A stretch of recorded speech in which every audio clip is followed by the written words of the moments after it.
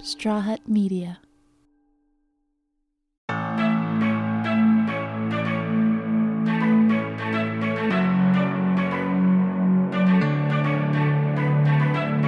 It's a mantra a lot of us heard frequently growing up. You are unique. You are special. But you're not the only special one. I'm special, he's special, also her, and of course, them too. It's one of the main criticisms the older generations hurl at the younger ones. We're the ones with participation awards and delusions of grandeur, but also, I'll remind you, crippling student loan debt, outrageous rent prices, and the economic and cultural fallout of a lot of bad decisions. But anyway, today we're talking to writer, producer, and actor Ryan O'Connell about his Netflix series Special, the mostly autobiographical story of a gay disabled man trying to carve out a career as a writer and trying to accomplish the seemingly impossible feat of being special and normal at the same time. I'm Levi Chambers, and this is Pride.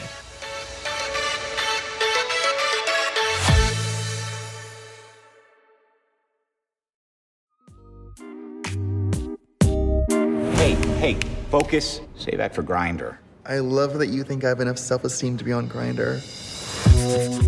Special came out in April of last year. It's short. There are 8 15-minute episodes, which means you could binge it in less time than it takes to watch Titanic. A lot less time, come to think of it. The show is about a guy named Ryan. I was in the closet about being gay, and then I was in the closet about being disabled, and now, no more closets. I am Ryan O'Connell, the writer, creator, star of Netflix's Special. Special is based on Ryan's 2015 memoir, I'm Special and Other Lies We Tell Ourselves. But when he originally pitched the book, it wasn't anything like what he ended up writing. When I sold my book to Simon & Schuster, it was not about my disability at all. I sold this bullshit, fucking Urban Outfitters coffee table book, called How to Be a 20-something. Back in 2010, Ryan was living in New York City. He had just graduated from the New School, and he had scored an internship at a brand new online youth culture magazine called Thought Catalog. Working at Thought Catalog was so crazy because I basically became a full-time writer at the age of 24, just talking about my feelings, which of course I had 40,000 of them because again, I was a 24-year-old gay man and just basically a gaping open wound of a human. The internship turned into a paid position, and he wrote non-stop. If you look at his author page on Thought Catalog now, there are 119 pages of articles listed, which translates to more than 1,000 pieces of content. That's because while he was there, he was expected to produce 3 articles per day. I'm stunned. I'm actually honestly, #respect to my former self because I cannot believe I was able to produce that much content. Now, I'm not saying that they were all great. I'm sure this was definitely a quantity over quality issue. He did it though. He churned out witty, self-effacing millennial content day after day after day. There were some reflections on scientific research. For example, new study shows that being gay may be your mom's fault. There were some cultural commentaries. Miley Cyrus takes a bong hit, an angel gets its wings. There were chronicles of life as a young gay man, what it feels like to get fucked in the ass, which opens like this. Getting your ass penetrated should be a prerequisite for life because it's an experience that teaches humility and encourages teamwork. And then, of course, the how-to articles, how to be drunk, how to have Twitter, and of course, how to appear cooler on Facebook than you really are. They were funny and honest, and they started going viral. Pretty soon, Ryan was being published in Vice, BuzzFeed, and even the New York Times. Not that everything he wrote was good. With that volume of writing, it was impossible for every article to be a masterpiece. But even that ended up serving him, because he says he learned to not be precious about his writing. I think a lot of people get stuck and they, over the first draft and they need everything to be perfect. And I think at Thought Catalog, I just had to learn to let things go and just slap things up, which I think really just helped me in the long run. When you're pumping out 3 articles every day, writer's block just isn't an option. I think I am prolific, and I probably will be prolific forever because of Thought Catalog. I mean, I basically wrote 3 books worth of material a year. Now, 10 years later, crowdsourced websites like Medium and BuzzFeed are all over the place. Satirical news like The Onion and Reductress reign supreme, and the snarky confessional blog post has all but been replaced by the even quicker to digest meme. But back then it really felt like we were kind of like hitting the zeitgeist in a really great moment. And I don't know, it was a weird, crazy time. I mean, we're all like babies just writing about our feelings and getting like drunk at happy hour every day and like doing drugs. And it was probably like very unprofessional and weird, but it was also like a weird, fucked up family vibe.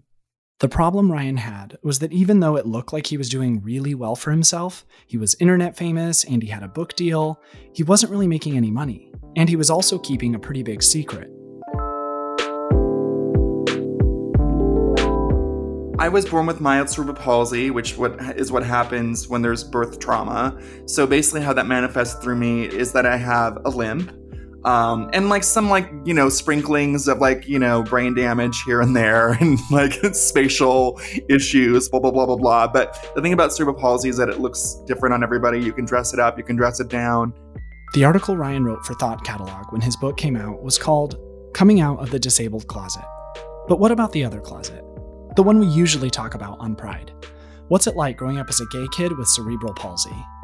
Reminiscing on my early jerk-off days in the shower as a 13-year-old boy, I think every guy can relate to the fact that it always starts with, a woman and a man. And then all of a sudden the fantasy, the woman gets shoved out until she's completely off screen. And then you're coming to like a guy and you're like, oh my God, wait, I'm gay.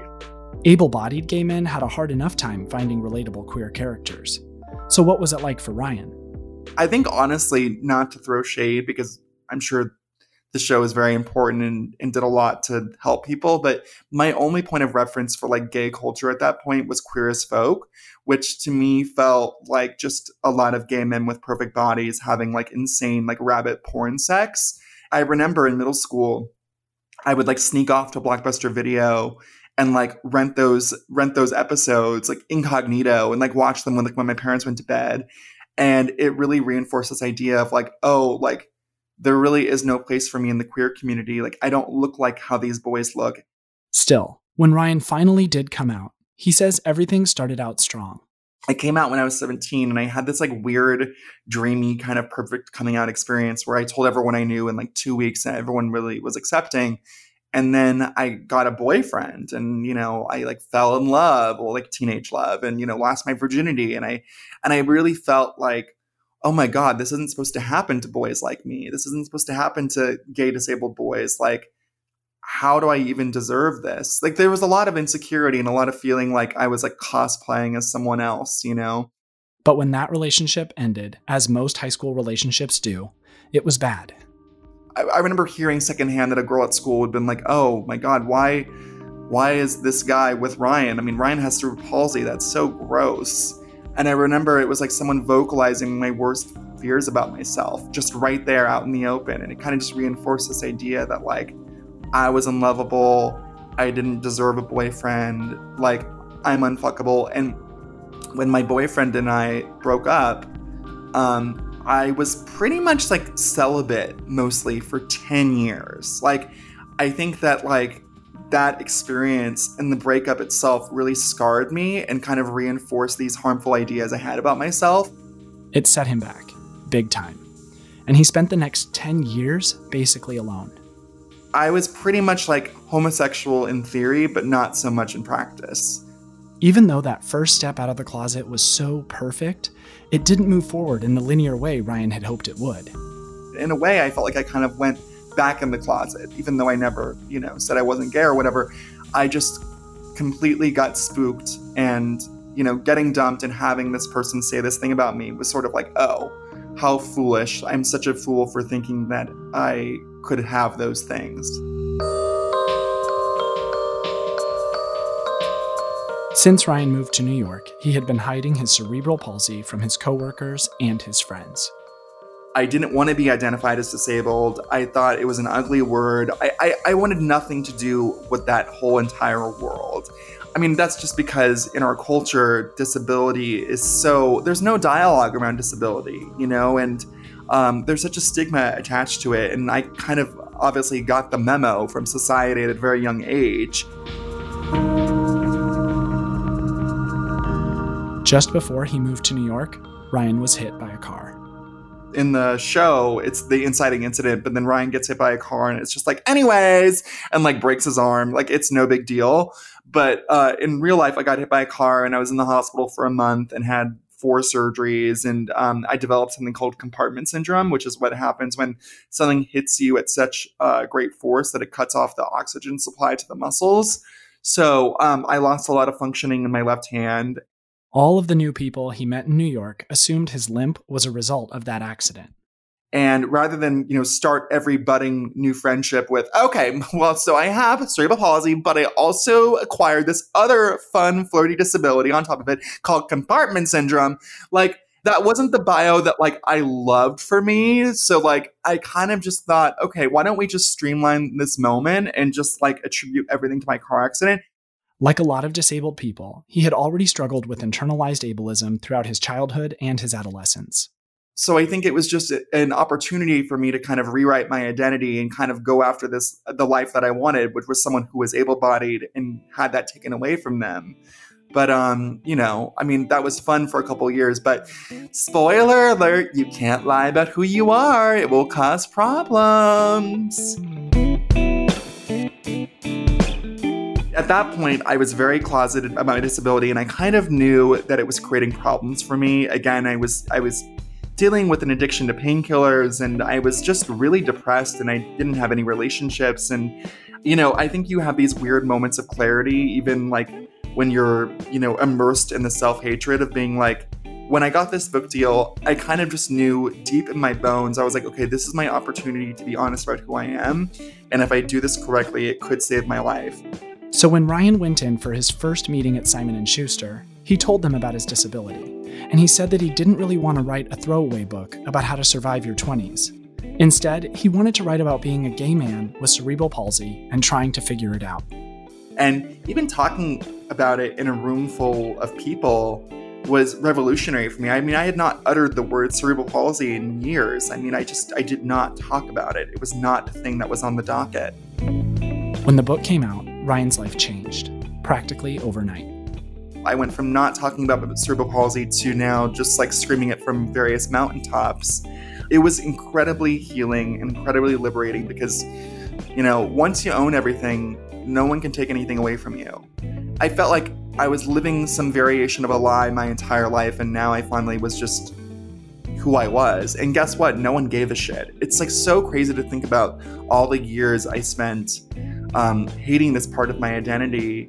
And really, no one batted an eyelash. A lot of it was in my head. Now, that being said, I think I come from a place of like immense privilege, having a mild case. But in my experience, no one gave a shit. I came out of the disabled closet. Everyone was like, cool. Anyways, should we get like fries for the table? Like it just was sort of NBD. And then I felt like my life could really begin. Ryan decided to move to LA to follow his passion for television writing. In the end, he had outgrown Thought Catalog. If you age correctly, you become less interested in yourself. And I think that's sort of what I was experiencing at Thought Catalog. I was just sort of done, like, with all of that. Now, I know that sounds psychotic because now I have a TV show based on my life. But, TV, you can fictionalize things, and things start off as being very autobiographical, but as the story develops, it becomes something entirely different, and that's exciting to me. I like the idea of something that's really personal, but not the fucking pages of my diary.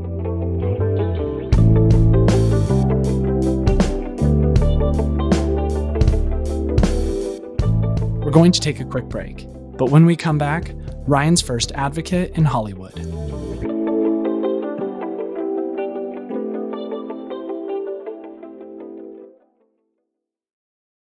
Welcome back. Today we're talking to Ryan O'Connell, creator and star of the Netflix show Special. The show is based on his 2015 memoir, I'm Special and Other Lies We Tell Ourselves. Ryan and I are from that same special generation. But just believing you're special, which you are, don't fight me, doesn't mean you're impenetrable. I think hubris and like wild insecurity coexist. So even like if I did feel like a little bit like I'm unique, I have something to say, I also thought I was truly a human garbage can. So like the two can coexist. And I think they often do. The thing that you have to add to your special recipe, Ryan says, is hard work. It's the only way anyone ever gets anything accomplished. I think that's something that people don't really talk about. Like, I feel like whenever I read about someone getting their own TV show or whatever, they're like, oh my God, lol, it just fell in my lap. It's so crazy that it's here. And you're like, no, babe, you had to truly work your fucking ass off, and you had to eat a lot of shit sandwiches, and you had to hear a lot of rejection, da-da-da-da-da. And I think that there's something not chic to say that you want something and to say that you're ambitious. And I think for me, the through line of getting from point A to point B was always that I just worked really, really hard and I kept my eye on the prize. That's not about feeling special. That's just about having a work ethic. You know what I mean? And just being really determined. And again, I don't think people talk about ambition in our culture because I think it's a dirty word. And I think it's much easier to create this narrative of things just happened. It was so crazy. And now I'm here starring in my own show or having my book deal. It's so crazy. What? Me? And it's no, I'm a type A Virgo from hell. I had a fucking plan, honey, a 5-year plan. I was okay, doing this, doing that, blah, blah, blah. And even though I was at the time, having insane low self-esteem and, having lots of boy problems and having a drug problem and all that stuff, I think that my career was always a safe place. And I kind of carved it out as a little cocoon. It was the one place where everything made sense and where I felt confident in my abilities. Everything else was a human disaster zone, but total District 9 vibes. But I think my career was the one place that I felt okay, I have some kind of control over what's happening, and I think it's going to be okay.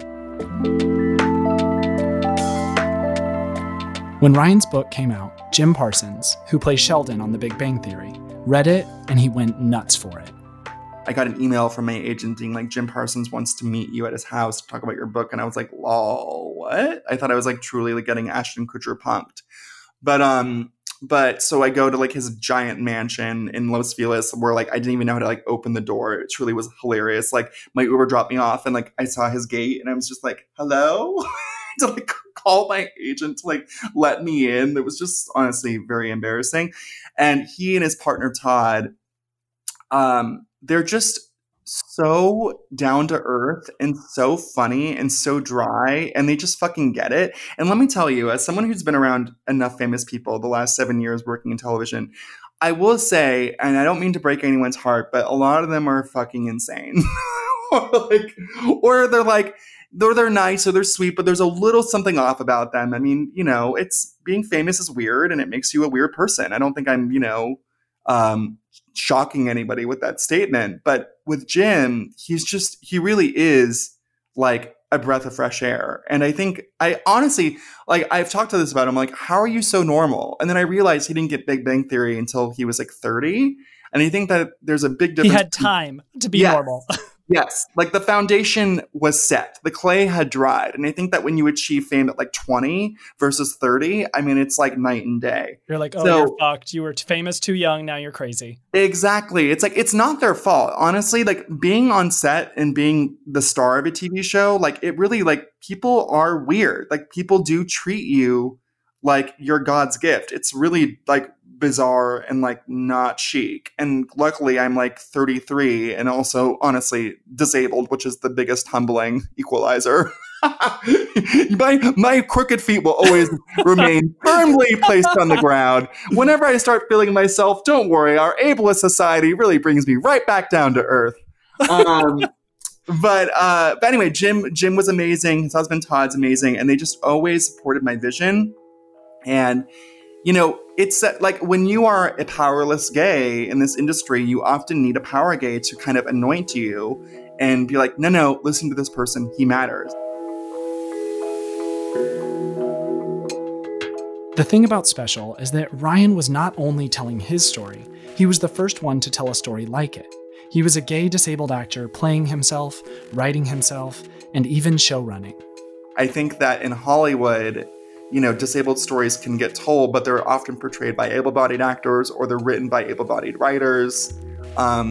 It was kind of crazy to be in this position of absolute control and power over my narrative. He was introduced to the disabled Hollywood scene. It's been great. It's been like, I mean, it's like full immersion, honey. like it's not like I like dipped my toes in the water. Like I'm fully just like in it. And it's been really, really incredible. On this show, we often talk about firsts on TV. Sherry Cola on Good Trouble, Jake Borelli on Grey's Anatomy. Every time a big network gives someone the opportunity to tell their own story, somewhere an angel gets its wings. No, it's not because Miley Cyrus hit her bong again. The great thing about Netflix, I will say, is that I think a show like Special might have aired, but it might have aired somewhere like on like Verizon Go 90 or like Full Screen or whatever the fuck, where you need like a DNA sample to like access the content, and like literally it's seen by like 5 people who like write for IndieWire and then it's done. So I think having like the sheer reach that Netflix has is so fucking incredible, so that someone in a completely different country can watch this thing and be like, oh my God, that person reminds me of myself. Like, I mean, representation does matter, not to sound like a broken record, but when you erase life experiences on the television screen or, you know, in movies, you're implicitly telling people that they don't matter, that their voice is not valued. When we choose to highlight those voices, we remind everyone that they do matter.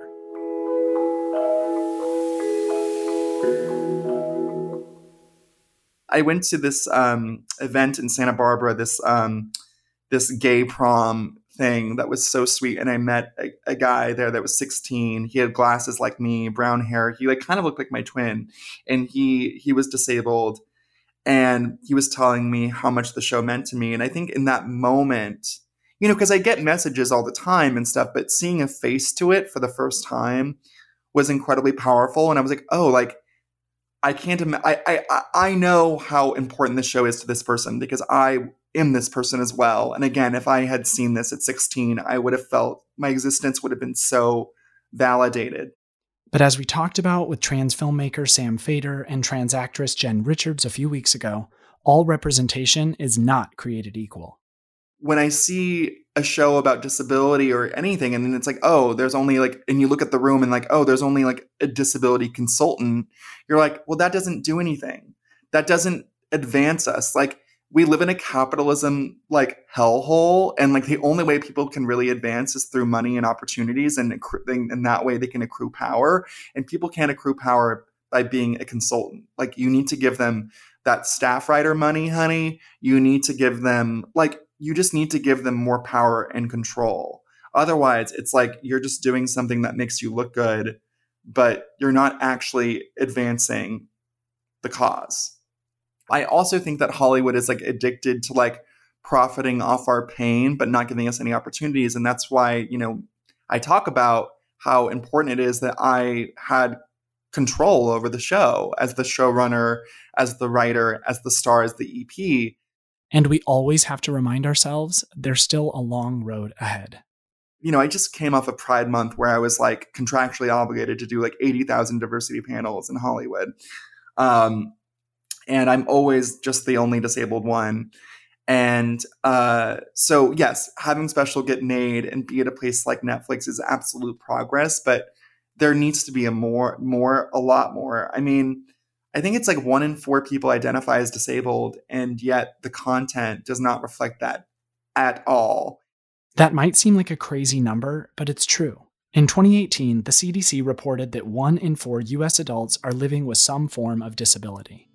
And to me, it just feels like, honestly, don't do it for humanity, because God knows everyone in Hollywood doesn't have a soul, but do it for business. I mean, it just seems like bad business to exclude these stories because so many people are thirsty for it. I mean, think about us as gay men. Like when a show or when a movie or a TV show has like the slightest hint of gay in it, we're like fully addicted. Their opening day with popcorn.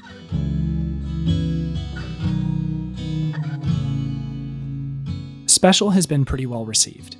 A review in Variety said that it tackles timeless issues with equal parts compassion and wit.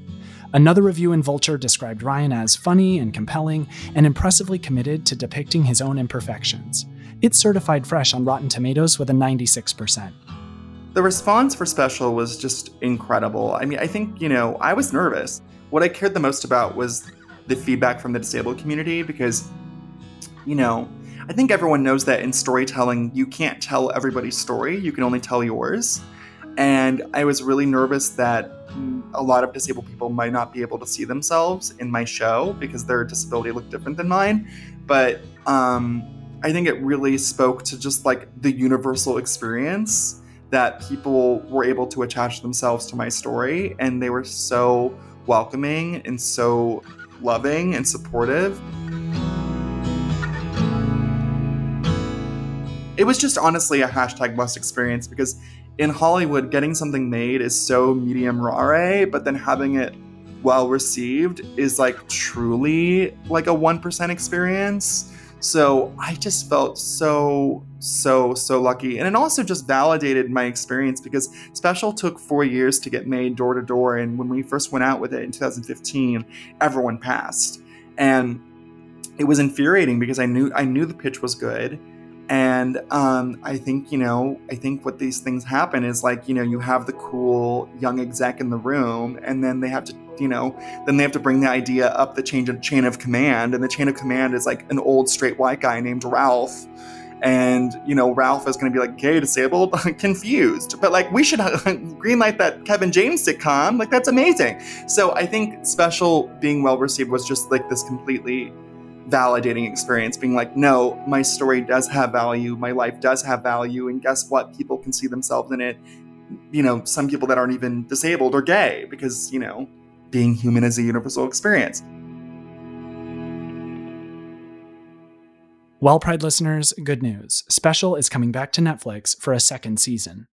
When we got the renewal, it was amazing because Netflix really stepped up and supported the show, and it was just, it's amazing to honestly have like a big giant corporation behind you for your like little gay disabled show, and them being your little cheerleaders. It was incredible.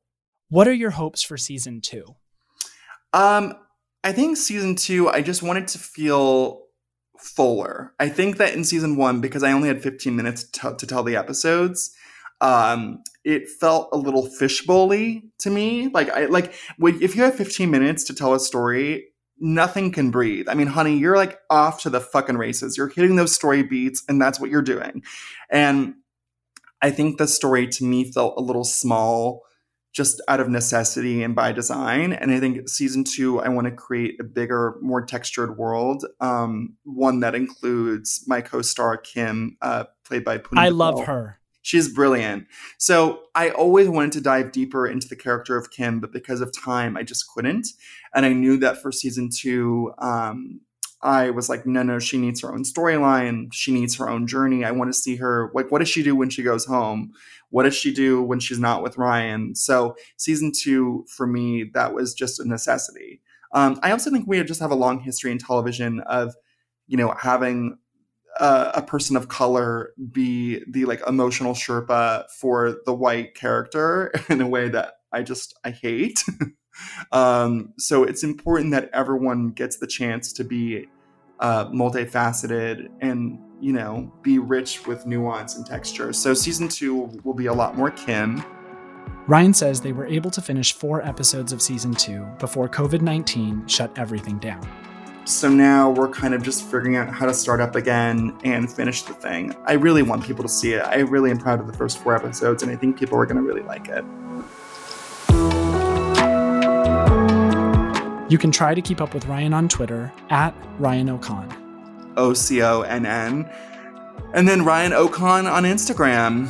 I'm like kind of over the internet right now. I'm like trying not to be on it so much because it feels toxic and weird, but that's coronavirus for sure, because I feel the same way. I go through Instagram and I'm like, I don't want to see, because now I feel like we're getting to this point where everyone that used to do like, look how wonderful my life is, they're still doing that, but they're like, look how wonderful it is, except I'm in quarantine, I can't go anywhere, I'm super depressed, I haven't worked in 4 months, and you're like, got it.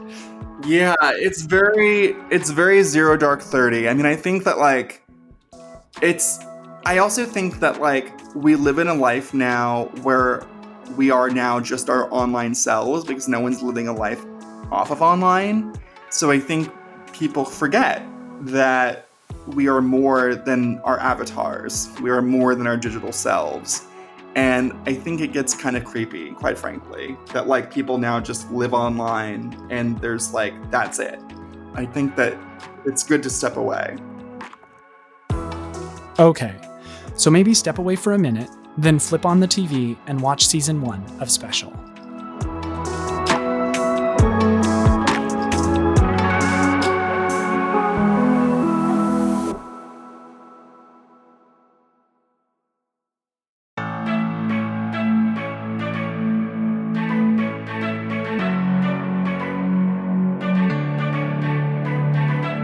Pride is a production of Straw Hut Media. If you like the show, leave us a rating and a review on Apple Podcasts, Spotify, or wherever you're tuning in from. Share us with your friends, subscribe, and follow us on Twitter, Instagram, and Facebook at Pride. You can follow me at Levi Chambers. Pride is produced by me, Levi Chambers, Maggie Bowles, and Ryan Tillotson. Edited by Sebastian Alcala.